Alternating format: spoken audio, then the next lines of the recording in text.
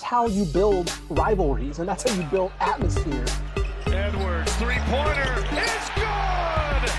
This team is right there with anybody else in the country.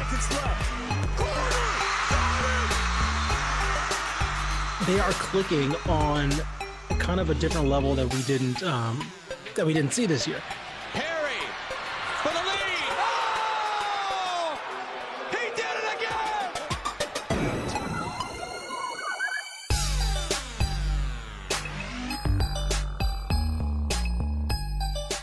Hello, everybody, and welcome to another edition of the Zone Star State Podcast. I'm Matthew Bruni, and joining me once again is Ishmael Johnson. Ish, busy weekend.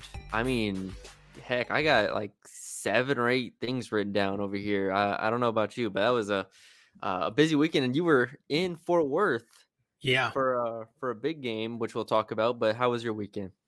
It was good. It was good. Like you mentioned, I saw the TCU Iowa State game. I'll be back in Fort Worth tonight. We'll talk about why that one in particular. But I'll also be Thursday going to the Super Pit. Oh yes, yeah, UNT and SMU, a huge game there in the AAC and on the men's side. So busy week for me, but we can talk a little bit more about why I'll be in Schollmere tonight. Yeah, we could just jump right into it. I mean, I have, like I said, there's a lot of things to talk about. This is definitely the most pressing matter, I guess, or at least the one that has. I'd say intriguing. Yeah, intriguing. There you go. It's the most intriguing one because I'm over here asking you questions before we even start, and you're like, let's just start a podcast and talk about it. So, I mean, for those of you that did not know, we talked about it a little bit, I think, at the end of last episode, with Jaden Owens getting hurt for TCU. They legitimately, and then I believe it was one more. That was one more injury. I cannot remember. Sedona Prince is out. Sedona Prince was the one that was out indefinitely. And then Jaden Owens, Breon White, and then there's another one. Oh my goodness, I can't remember. But it was multiple season-ending injuries. Of course, Sedona Prince, we'll see if she plays tonight. Hers was indefinitely. Owens was a season-ending injury, and so anyway, TCU had no players. They didn't have enough players, and so they forfeited their last 2 games against Iowa State and let me see if I can bring up the schedule real quick. Against Iowa State and Kansas State, which honestly, Kansas State's been on a roll. So they're probably going to lose both those. They're going to lose both those games. So anyway, they forfeited both those games, and then they put out a tryout, a flyer for open tryout because they legitimately needed players. And so yesterday, we're recording on Tuesday, this on Monday, they announced they have 3 new walk-ons. And they had one over the weekend, which was a volleyball player, a current TC volleyball player, Sarah Sylvester, who happened to play basketball in high school.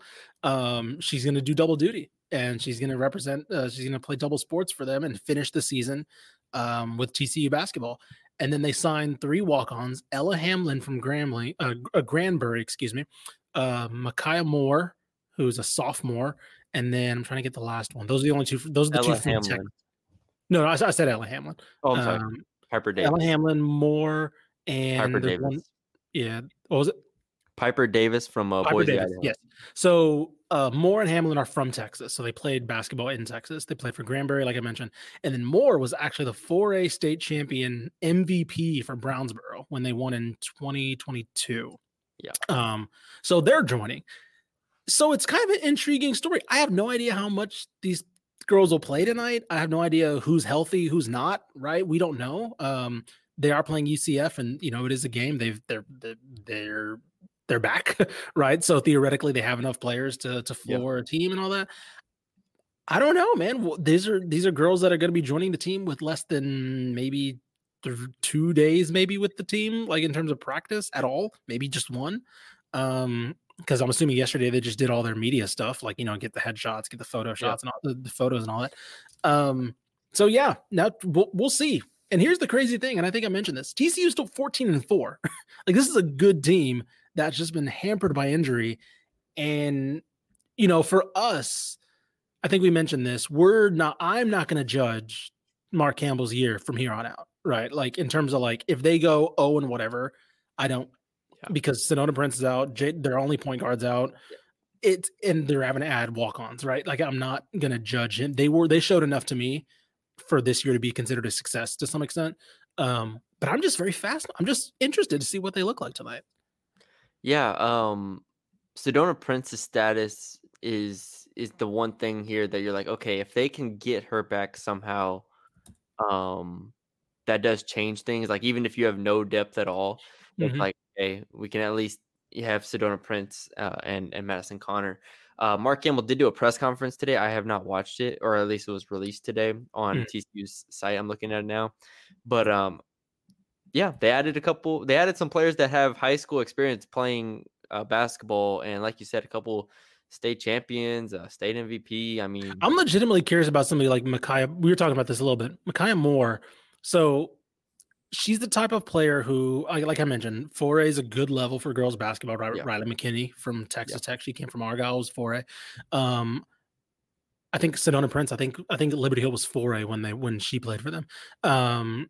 So that's a good level. And so to win a state MVP at that level, I'm legitimately curious if she had the opportunity to go elsewhere, like D2, D3, to play, which wouldn't be a shock at all. And if she just said, you know what, I'm just gonna go to school and went to TCU, and especially with a team like TCU who doesn't have any backcourt depth at all. Like, if she gets on again, there's no guarantee that these girls get on the floor tonight, right? They could have like 6 players healthy, and those 6 players just play a ton. Yeah. But I don't know. Like, that's one of those names where I'm like, okay, like that's an interesting one, right? Yeah. I think you laid that out well. We'll see how it goes tonight. Yeah. Like you said, I don't have expectations. I'm taking wherever the wind takes me.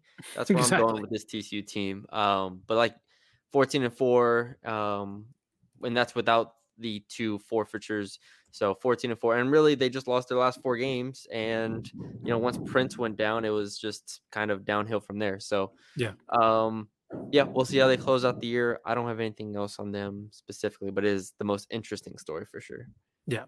And by the way, if you hear any construction, there's some stuff going on below our office, some construction. So if you hear You any sure it's not? bang, You sure it's yeah. not behind you with the tilted Yeah, I know, right? It's just whatever like that is backdrop you it's a got there? backdrop that won't raise above my or it's angled for a camera that's not this one that I'm using right now. Okay, all right. You should have just tilted your camera, and then Yeah. we would have been straight. Let's talk the other TCU team, Let's do it. TCU men's basketball, because you were there Oof. in attendance, and I was at home watching it, and I was ready to turn it off. Oh. Well, I did turn it off after Bro, I the was ready first to turn it off and I was there. however many minutes when they just kept throwing the ball all over the gym, and then I saw they came back and I turned it back on. But you Yeah. were there the whole time. Come 1 point short of the comeback and against Iowa State, 73-72, and it was a game everybody, at least from what I read and heard and everything, TCU, this is a game that, especially at home, as we've talked about in the Big 12, you can't lose your home games. To lose your home game to Iowa State, that's what hurts. And it's just the start that they had didn't give them a chance. Yeah, basically. I mean, this is, Jamie Dixon. I was talking to Jamie Dixon and Jamie Plunkett, who does Frogs Insider for us on the Republican Football Network. Jamie Plunkett was like, I don't know, like, because it was that start. The entire game was that start. And Jamie Dixon, when he came in, he looked about as baffled as I've seen a head coach look, because yes, Iowa State's ball pressure to some extent, rattled him a little bit, which was frustrating on his part. And he mentioned that. He was like, yeah, I mentioned the ball pressure and it was something that still caught us off guard, blah, blah, blah. Then you just saw like the inexplicable turnovers, right? It was like Avery Anderson just like dribbling the ball, like just losing the ball, right? As we know, Jameer Nelson Jr. comes off the bench. He maybe touched the bench for 30 seconds.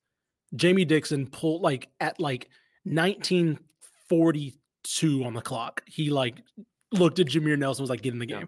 And then he didn't play well either. He also turned the ball over. So it was all, they finished with 18 first half turnovers. And again, part of it was Iowa State's good ball pressure. But I'd say about 8 to 10 were just one guy going one way, one guy thinking he's going to be there and throwing the ball out of bounds, right? One guy thinking there's going to be a dribble handoff, but one guy not coming for the handoff, so Iowa State just steals it. And one guy trying to lead the ball up the start a fast break, and then just not getting there, and Iowa State getting it and getting like a 2v1 and score. And it was just like, what is happening? And then defensively, they were all over the place. They weren't really communicative. And so, yeah, that first half, I mean, look, second half was, I'd say what made the first half more frustrating was the second half. They were great. I thought they really, really swung the momentum. The defense locked down. They looked like they were getting their shots. The shot selection probably for the whole game wasn't bad, but they just weren't hitting a lot. But yeah, it was like that first half was one of the worst halves I think I've seen. Legitimately, I think I've seen in person a team play, and Yes. Jamie Dixon kind of echoed that. I couldn't believe what I was watching. Like you said, it felt like I was watching a middle school game with really the mistakes that they were making. And Iowa State, like you said, good defense, but overall on the season, they're 74th in. Oh no, I'm sorry. They are where'd the number go? Damn, dude, they're up to. Never mind. They jumped up to first in the conference after that game in turnover percentage. I'll say this: I didn't see this number until now. 36 points off turnovers for Iowa State. Oh my god, it was bad. TC finished with 27 turnovers. Honestly, like, because the other game we've watched Iowa State in was against Houston, and they obviously forced a lot of turnovers against Houston. BYU only had 11 turnovers against them. Like, it's not like Iowa State to me is perfect for Houston and TCU in a sense that a lot of their stuff, and they're very different offensively, but a lot of their stuff comes from, like, you have to be able to break a defense down to a certain extent with the one-on-one dribbles, and that's kind of fundamentally how basketball works. But Iowa State kind of just takes you out of that rhythm, that flow. But there's still no excuse for what I watched in the first half, what you watched in the first half, where they were just fumbling the ball around at home. And the bigger problem, just in the big picture, is, like I said, you can't lose your home games. But now this team is 3-3 in conference, and the losses have been, the game they got screwed over against Kansas, the overtime loss to Cincinnati, and now this. Yeah, it looked like when they were turning the corner, like they beat Houston. Now it's back-to-back losses. Yeah, so they're 2-3 in conference now. Sorry, but these are the you have to win these games. And I think we saw it like last year, early in conference, where it was. I mean, Texas Tech obviously kept losing close games and then closed the year strong. But like these early conference games, you just can't lose the home ones. And so I can put up with the Kansas loss and the Cincinnati loss, but then you lose to Iowa State at home. That's the backbreaker to me. So now you have to go beat Oklahoma State on the road tonight. Yeah. Now that Baylor game on the road has more significance on Saturday. And I think the other thing that was really frustrating was, and we can kind of talk about this, how the rest of the Big 12 went that day. Texas pulling an upset on Baylor. Houston Kansas lost as well. Houston kind of pulling a little bit of a flex themselves, like, really holding UCF to what was a record low Big 12 score, which was insane. But like TCU had we're going to talk about this all the time. Big 12 is the best conference in the country. There's literally no days off except for maybe when you play Oklahoma State. But like every win-loss puts you in the top half or the bottom half. And TCU had a chance to put themselves firmly in like the top 6, right? And like the top 6 are separated by like maybe half a game. And now they're in the bottom. They're in the bottom half. They're in 1, 2, 3, 4, 5. They're 6 from the bottom. Yep. And so again, it's the Big 12. It can turn around with a good week, right? They can end up back, but like they had a real good chance to give themselves some really good cushion. Yeah. As they head into another tough part of their schedule, because of course they got Oklahoma State coming up, should be a win, but then Baylor, Texas Tech, and Texas, and then Iowa State again, right? The top 4. Yeah. Like that's nuts. Yeah. The goal for every team right now, like literally every team besides Oklahoma State, is how can we win the conference, or how can we be top 3 or 4 in the conference? Because Kansas does not look unbeatable right now. And I know at the top right now it's Texas Tech and Kansas State at 4-1 apiece. Mm-hmm. Those are arguably like 2 of the least talented teams in the entire conference, and they're 4-1. So you have to be looking at this like, all right, Houston's lost 2, Kansas lost 2. it's wide open. And for TCU, a team that I think we both think has the potential of a top 3 team in this conference, like you just can't lose this game. You can't lose it, especially just coming out the way that they came out. I think lastly on this, I think that aside from Houston, who I think is a legitimately talented team, yes, you look at the talent at Kansas State and Texas Tech. Obviously, we talked about they're not the most talented teams on paper, but they're just the most consistent, right? Like the 3 best teams in the Big 12 right now are Kansas State, look like at least Kansas State, Texas Tech, and Houston. Of course, Houston is on paper talented, but all 3 of them are just consistent, right? They just have an identity. They just played it at every single game. And again, sure, they may not finish the top 3 at the end of the year, right? Kansas may work its way back in there, and Oklahoma may, who knows, right? Baylor, who cares? But regardless, right now, the thing that separated those is this consistency. Like they play the same way, they have an identity, and they lose. Houston lost that game because they played the same way and they couldn't. TC was able to overcome that.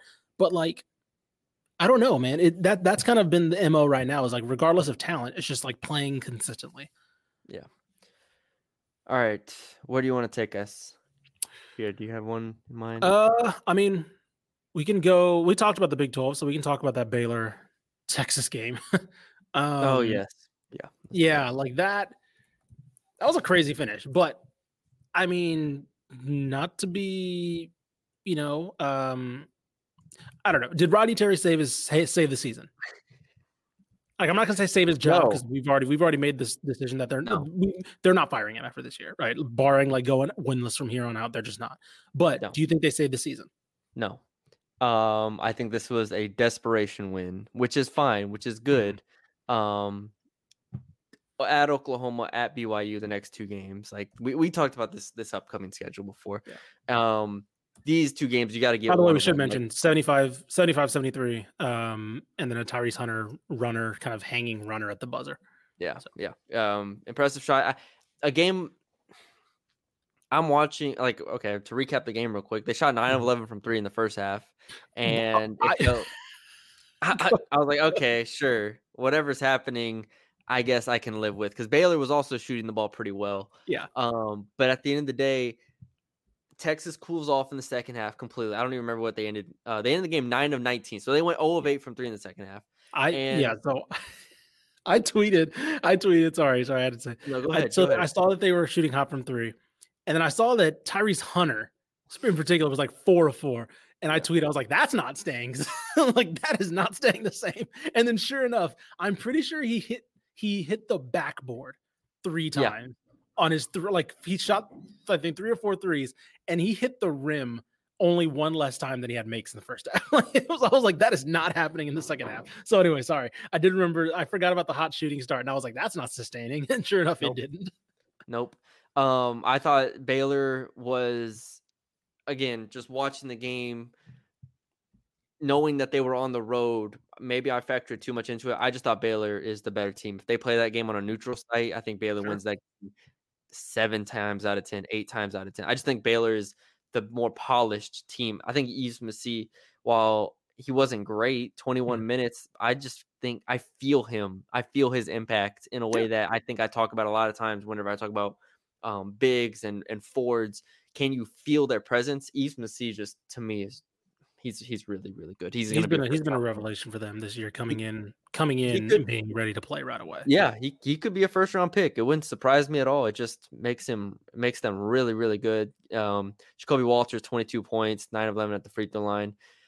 Jalen Bridges hit some clutch threes, including the one to tie the game before the Tyrese Hunter shot. Baylor is really good. I think that was my biggest takeaway from this game, more so than anything Texas did, because Texas is going to be Texas. They're going to end conference play 7-11 or something like that. And we're going to be here like, oh, should they make the tournament? I don't know. But ultimately, I left that game more impressed with Baylor than Texas. Do you think some people thought that Scott Drew should have called timeout? Are you one of those people after the Jalen Bridges make? Oh, yeah. Actually, I did. I texted my friend I was curious about that. But a lot of times you don't see – I think he was on the opposite side, right? Mm-hmm. No, right? I don't remember exactly. But there was something that went through my head that said I could understand it. But I did actually think about that like right afterwards. I was like, That's kind of interesting. You don't call timeout to set up your defense Right. initially, Yeah. but Yeah, because it was. I mean, credit to him, right? He didn't have a good second half, but like Tyrese Hunter just literally just put his head down and just like got to the rim, and it was a tough shot. Like it was a yeah, hanging double clutch, kind of off the yeah. backboard. So I don't remember who it was. It was either Josh Ojewuna or Yves Missy. One of them. I was like, where's the big? Where's the post? yeah, I think they he were cheated up. following. Yeah, they were following. It wasn't Shaq. I think it was Dessou at the time. Yeah, They were following him up like way above 3-point line, and like so he was out of position. So yeah, yeah, I in didn't know. theory, you can call Yeah. timeout there. Yeah. One thing on Texas, I will say, who was the player that I've kept saying needs to get more playing time? It's Kendall Weaver. Yeah. And Kendall Weaver, he did not have a good scoring game, but he finished the game defensively, and he played, I believe, 20. I forgot. He had a season high in minutes. Let me double check this. He finished with 19 minutes, which is third highest on the season. Only 2 points, but his defense and his rebounding, he had that second tap out also that really, really saved the game for Texas. It was a fantastic scramble. But the reason why, again, I think his scoring can get there. He's still a very raw player. UTA, he was kind of UTA's only option last year. But the reason why I think he should be playing is because you look at him and you look at Brock Cunningham, right? Very similar. When you look at their roles for this Texas team right now, very similar, right? They're not there for their offense yet, as in Kendall Weaver's case, but they're there for their hustle. And you look at the stat line, and it's not going to show really what they do. Kendall Weaver gives you more of an upside on offense. And the guard depth's not there for Texas. And also, I think you need somebody there who is able to give you something on offense. Brock Cunningham just doesn't, and he can't at this point in his career. Kendall Weaver is still a true sophomore. He's good. He's stepping up to this level for the first time in his career. I think that he gives you a little bit of what Brock Cunningham does, maybe not with the versatility to guard bigs, but on the perimeter. And he can also hit a shot and get a dunk and do something on offense that Brock Cunningham can't. So I think he should still be playing. I think he should be getting 15 minutes from here on out because I do think they need that type of player. Brock Cunningham ends the game 10 minutes. Caden Shedrick 16 minutes. That was my biggest takeaway for Texas. I don't need them. I was about to say we don't. They shouldn't be playing that much. I don't need them. I don't need them. Last thing on the Big 12. Women's basketball for Baylor loses to Kansas State. Yeah, you called this one, didn't you? Did I call this game? I feel like you called. I mean, I think before Koya Lee was out, but you did call this game like I think early in the year, saying like I don't know how they guard Kansas State. Yeah. Now, granted, again, Koya Lee was out, but so that's what makes this painful, right? Is a Koya Lee doesn't play, and is it a Koya Lee or a Ayoka Lee? Ayoka, Jesus, you're right. It's my dyslexia right there. Ayoka Lee. She's been here for like 5-6 years. We should probably know her name by now. I know it. I know it. It's fair. Yes, that's a very unfair use of the word "we" there. I should probably know her name by now. She's been destroying this conference for like 7 years. So yes, she didn't play, but Kansas State still looks fantastic. It was alarming. I watched this game this morning. It was alarming because even without her, and this did not just come down to one player, but the player of the game for Kansas State was Alitza Motpin, who is 6'3", center, their only big, and she ended the game 29 minutes, 6 of 6 from the field, 16 points, 9 rebounds. Yeah. She had a couple blocks. I don't see the blocks in this box score right here, but here it is. I can extend it. 1 block. But again, it goes back to she wasn't even like dominating the way that Ayoka Lee would have dominated, but it's just like she's just bigger.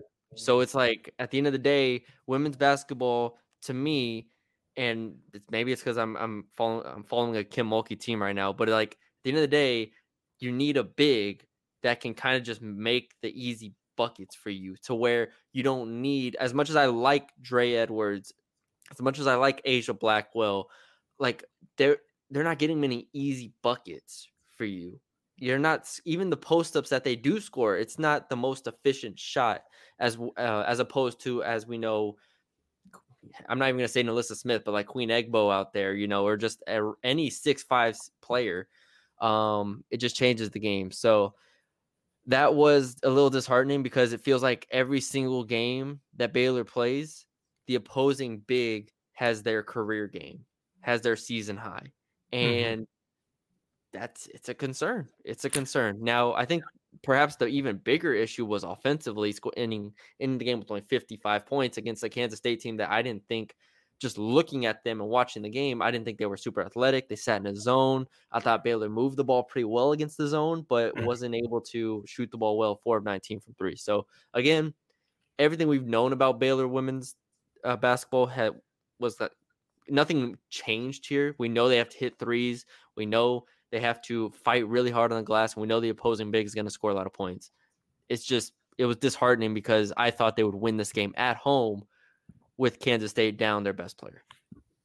Yeah, I thought so too. I think that you mentioned it. They have to hit from the outside, and they have no plan B. Defensively, Asia Blackwell is their best post defender, in addition to Dariana Little-Page Bugs probably. But, like, again, they're not traditional bigs. Dreana Edwards is, but she's a stretch, and so she's not in the post a lot.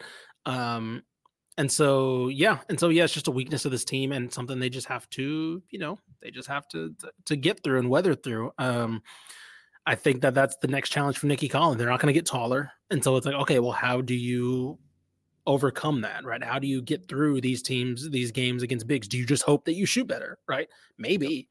I don't know. But the game came down to a Jada Walker 3, and it was a game where they weren't hitting threes. And so, of course, she wasn't hitting that one.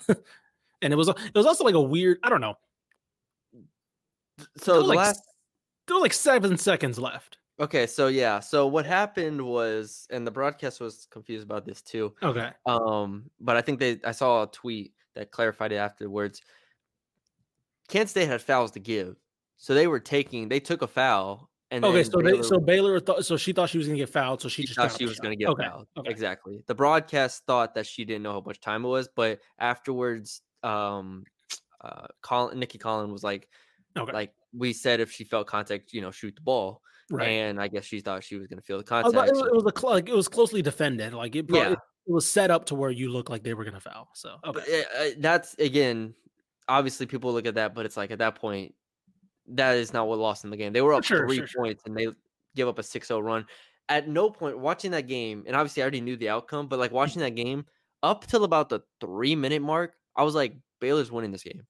Baylor's generating good shots. I think they're working the ball well. I think defensively they're not stopping them from getting to the rim, or they're not stopping them from getting open threes, but they're at least being a little bit of a pest. So I don't know. It's both teams ended with 20 turnovers. It was not a clean game at all, but it's just a game that if you're Baylor, you can't lose. And now, real quick, just looking at the Big 12 as a whole on the women's side, neither one of our Texas teams are in the top 3-ish. Or, I mean, really, any but Texas Tech included, so 3. Yeah. But or TCU as well now. So 4. None of our teams are in the top 3. It's Oklahoma, Kansas State, and who am I missing? Iowa State, yeah. That's the top. Again, like that's crazy. I'm still baffled. I'm not baffled, but like I'm still I know I said at the beginning of the year that Iowa State was going to catch teams off guard. I didn't think they would just be flat out good. They just look flat out good. Yeah. And it's scary because they're like, it's a bunch of babies basically on that team. And Texas is 4-2 to their, not to write them off, but yeah, sure, exactly. By the way, yes, I do want to give it. I texted you this. Madison Booker is on an All-American run right now. Like she is. We were like, who's Texas point guard? Answer, it's Madison Booker. Like she's just running. She's like 8th, I think, in usage right now in the conference. Which again, a true freshman in one of the toughest conferences, just taking the ball right as like a stretch forward, just saying, screw this, I'm the point guard now.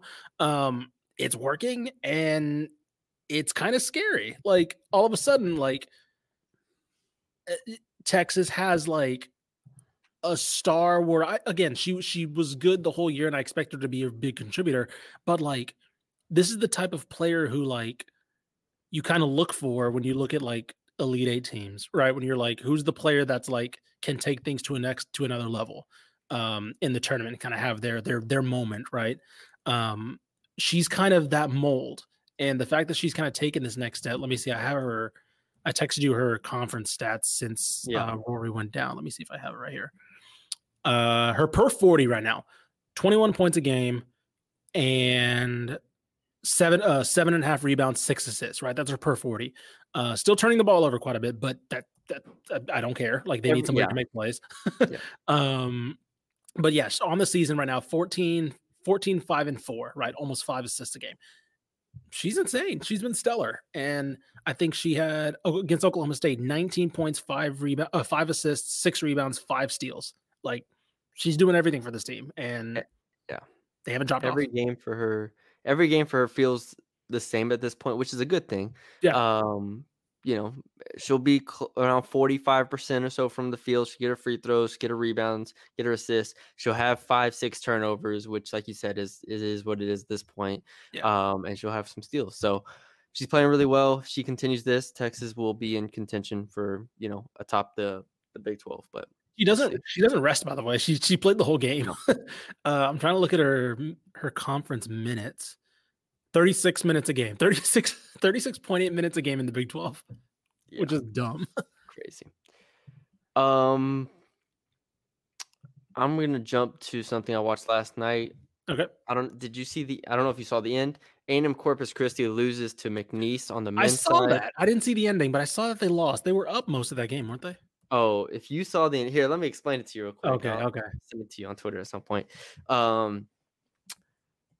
Hold on, let me write this down. Nice. There was, first of all, A&M Corpus Christi, I thought played tremendous defense. We should mention these are the 2 top teams in the Southland right now.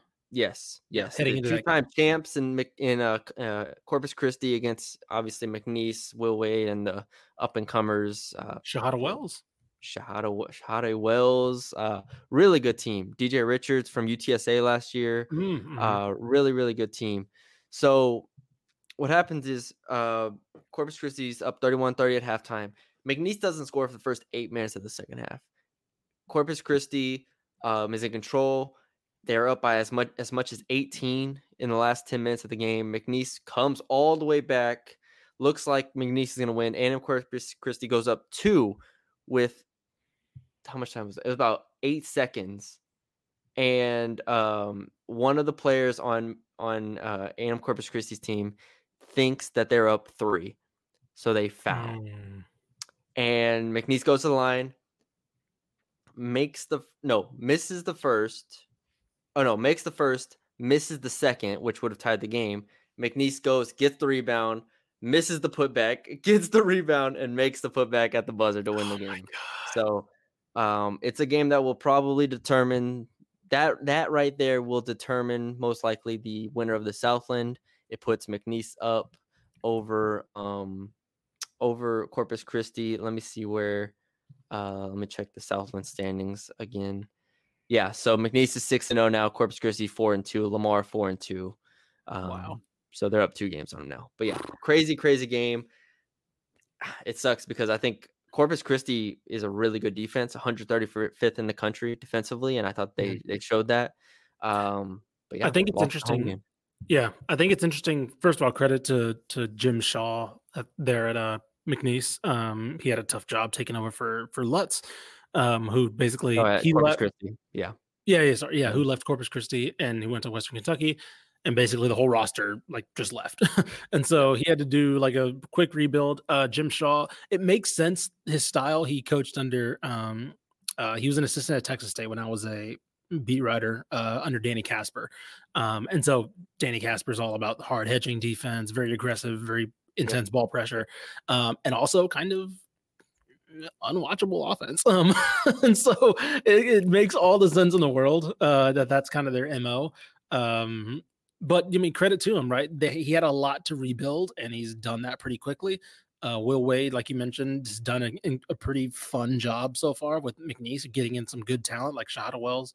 So yeah, we'll see how the Southland turns out. It looks like a fun two-team race right now, with McNeese kind of taking the more of the inside track now. But still, I mean, I'm interested to see how this turns out, because Corpus was kind of that team that we were like really curious about. We're like, is it all Steve Lutz, right? And then they lost the three best players, Murdoch, Tennyson, and Mushila. And Jalen Jackson. And geez, yeah, they did lose Jalen Jackson. By the way, I think Mushila, I think he's at Western Kentucky. He was doing something pretty well.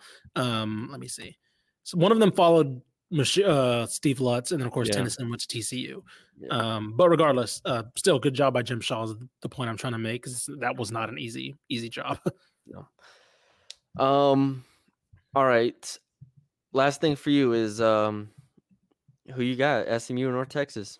Let's preview it. Let's talk about it. North Texas versus SMU Thursday night in the Super Pit. Battle between two of the top teams in the conference. And now that Memphis has fallen off the map and FAU is falling over itself, barely going to overtime with UTSA. I was about to say, I was going to mention UTSA real quick. I think Lisa Campos should just be signing coaches to 1-year deals, because UTSA looks the best that it has in like 4 years. So shout out to UTSA. I wasn't going to bring them up because I have nothing to say. Like, they lost by 30 to Tulsa and then push FAU to overtime. So good for them. But anyways, the point is the top of the American is wide open right now. Yes. And North Texas and SMU are two of the best teams in the conference. And I think the winner of this is in position to fight for the conference title. What are your thoughts? My gut right now leans SMU. Because I feel like, and you can answer this probably more in depth, because I know you and Colin have talked a lot about this season so far. I think SMU's shown a little bit more consistency in terms of, I think, both sides of the ball. Offense is what it is, but I think offense is kind of a little rounding the corner a little bit, like in terms of what it is. I don't think this is going to be a good offensive team ever, like in terms of like the country is concerned under Rob Lanier, but their defense, I think, has like hit a level that's like a problem for, like, I would say honestly would give most teams that aren't in the top 15 in the country. I genuinely believe that.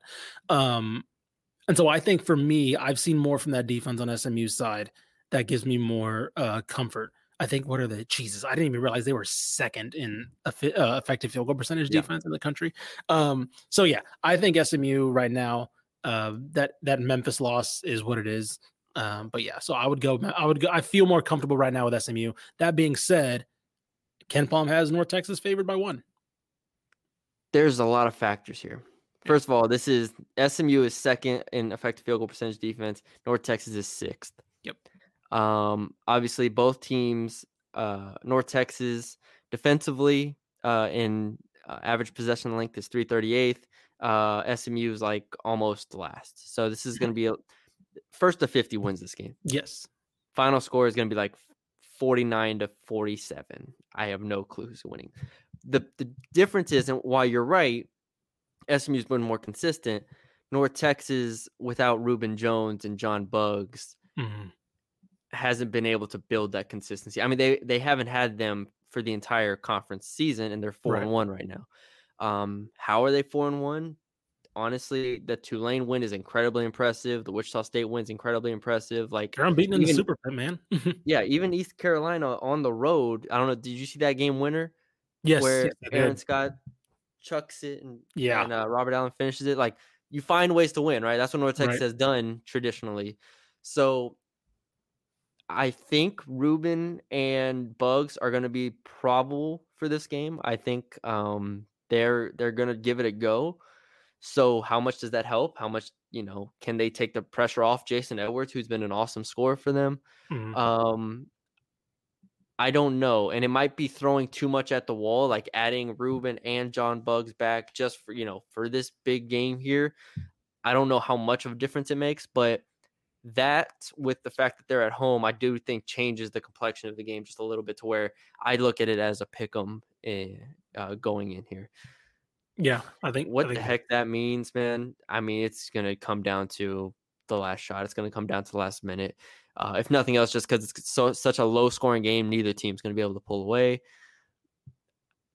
Yeah, I think this comes down to how healthy is Reuben Jones, and can he give you good minutes? If Reuben Jones is healthy and can play, I think then North Texas can win this game. If not, I don't think they have the the firepower or the depth to win.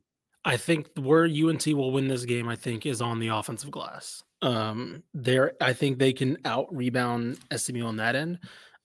That's kind of been the one weakness I'd say is for SMU has been they're allowing offensive rebounds. I believe they're, let me double check on that. They're 9th right now in the conference in offensive rebounding percentage, and then they're 285th in the country defensively. So again, and in conference, UNT's kind of really turned a corner. I think they're the best offensive rebounding team in the conference right now. So that's where they're going to have to earn this because, I mean, again, like you mentioned, neither of these teams are going to have good shooting nights, right? It's going to be, I would not be shocked if we finish with sub 40% on both ends. So again, it's going to come down to like those extra things. And yeah, it's going to be more about if UNT's start whatever lineup they roll out, whatever players they have available, it's about those guys outplaying, I think, the starters, because like you mentioned, the bench players, the depth's not there right now for UNT. Yeah.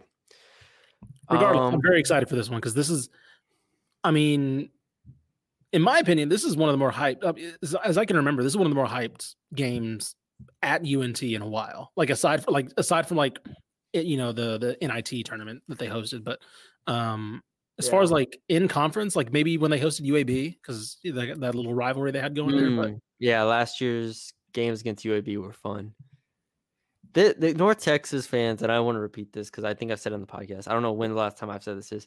North Texas fans are so spoiled right now, and it's a great thing. Like this is just the amount of good games that if you just go over the last 5 years, like, oh man, that was a great moment. That was a great moment. That was a great moment. It's just like you run down it. Last year alone is worth like just 5 years of enjoyment. That I was there for the La Tech when I think it was Kai Huntsberry who hit the game winner in that one. Yeah. It was like it was like Kai Huntsberry hits a game winner. It was like one of the. Yeah, again, you could name multiple moments where you're like, oh, that was fun, that was cool, that was like the moments stack up, and that's really what this is about. So we'll see if there's another great moment for North Texas. I mean, when's the last time North Texas SMU played? It's been like 20 years, something like that. Something like that, yeah. These teams do not like playing each other. No matter. I was about to say because SMU, because like for a while there, SMU was like, we're trying to make the tournament, and it's like we can't schedule this team. they're a little too good to pull an upset. These teams never want to play each other for whatever reason. But here we are. This is how it needs for the 1 year until SMU leaves. This is how it needs to be right here. So I'm looking forward to it. Yeah. I got 2 other quick notes here. Do you have anything else? Nope, that's it for me. All right. Well, we already talked about, but Texas Tech, that's a big win from Grant McCasland over BYU. Man. To get that when they were down, I don't remember how much they were down. But the comeback win there at home, like I said, home wins are important, and they are 3-1 at home right now in conference. So they're 4-1 overall, with their only loss to Houston on the road. That will do just fine. So now they got Oklahoma and TCU coming up both on the road here on Saturday and Tuesday of next week. But yeah, great start for Graham McCasland and Texas Tech. That's nuts. Right now they're projected 11-7 right now to finish, which would be nuts. Like as in a first year Power 5 head coach, that'd be insane. 11-7, which would, I mean, right now projected would finish second or third. They still have Houston winning the conference, but still, that's. I mean, literally, that's a 5 or 6 seed in the tournament, right? Yeah. Like, and then by the way, no players in the top 5 all KenPom team projected right now, right? It's let me see the top 5 players: Jamal Shedd, Kevin McCullough, Hunter Dickinson, Tamin Limpsey, and LJ Cryer. Like it's just that's just coaching, man. Yeah. Joe Lenardi currently has Texas Tech as an 8 seed right now, which still isn't bad. He has BYU as a 5 right now, but if we can get if Texas Tech makes it to the second round, he's winning my Coach of the Year award. I was about to say, man, that is move over Steve Henson. I'm trying to think that'd be tough to argue against him. Rob Lanier. I'd say him right now because it's more of an inside track for him to get in the tournament than Rob Lanier. Like Lanier, I think Lanier has to win the conference, you know. But for Coach of the Year's sake, you think that's the determinant? I think so. Okay. I think that'd be the tiebreaker for me. I think Lanier's impressive, but I think Yeah. if Tech makes the tournament and then gets past the first weekend, easily. I think that's easily. And since Jamie Dixon's team forgot how to play basketball, I was about to say, look, I would all be for Jamie Dixon, but listen, I had a story I wanted to write, and they've lost 2 straight since, so I'm having to hold that story. Damn it. Wait till the next home games, hopefully, maybe. Trying. Win the home games. And the last thing, I know. We don't care about Texas Southern until tournament play starts. I know. But they were on ESPNU last night after the McNeese and A&M Corpus Christi game. Mhm. And I'm like, Texas Southern at some point has to start winning some of these games, maybe. Yeah. And they lose to Theoretically. Jackson State 73-64. I don't know what to do with my hands. That's the thing right now. It's just I went back and just to do my homework a little bit, I went back and looked at previous box scores to make sure, because obviously I don't watch every Texas Southern game, but the results kind of speak for themselves every single year in which we know what we're getting. And it's like, all right, Grayson Carter will have occasionally double nights, but then he has 21 minutes against Jackson State and he has 2 points and 0 rebounds. Yeah, all right. He's been frustrating since Geyer. Yeah. Jonathan Cisse comes over from Incarnate Word. It's 18 points per game, whatever it was. Yeah. Another inconsistent. He ends the game with 4 points on 1 of 7 shooting in 21 minutes. PJ Henry's been pretty damn consistent. He's been pretty good. We've expected that. But going into the year, this is the unanimous, or I don't remember, at least consensus pick to win the conference. PJ Henry, the consensus pick for the play of the year. They have the talent. Yeah. And they are literally fumbling away. They're falling to the middle of the pack in the conference right next to Prairie View. And we didn't expect anything from Prairie View this year. So now it's all right, Texas Southern. I guess we're just going to wait till the tournament. But remember, only the top 8 teams make the tournament in the SWAC. They got to make it first. And they barely made it last year, right? Yeah. Well, that was last year where they finished 8th and ended up making a run. Just all right, if you're going to play this game, at least make the tournament. Because if not, then we're having problems. But again, I know I shouldn't say anything. But we'll see. We are. All right. That's all we got for y'all today. I'm sorry. One more thing. Oop, what's up? Texas A&M men got a big win at LSU. I was there. They lose that game. Yeah, you were very critical of that game, potentially. I texted you. If they lose this game, they're not making the tournament. I'm done with Buzz Williams here. They end up getting the win because they had 27-0 edge in second chance points. That's insane. Literally, they throw the ball at the rim knowing it's not going in. Yeah. And all 5 players just sprint to the basket. It feels like what Houston used to be. Yeah. Except even those Houston teams, I think, had more offensive versatility or offensive talent than what A&M has. It's literally Wade Taylor, please do something. Yep. And everybody else run to the basket. They didn't have Henry Coleman. That's what makes it a good win as well. But I did want to mention them because that's a big result. There you go. Okay, cool. All right. Thank you all for joining us. Leave us a 5-star rating or review wherever you're listening. Subscribe to the YouTube if you have not already. Thank you all for joining us. Follow us on Twitter, DCT Basketball, Ishmael R. Johnson, or at Matthew Bruni _. Thank you all for joining us. We'll talk to you later.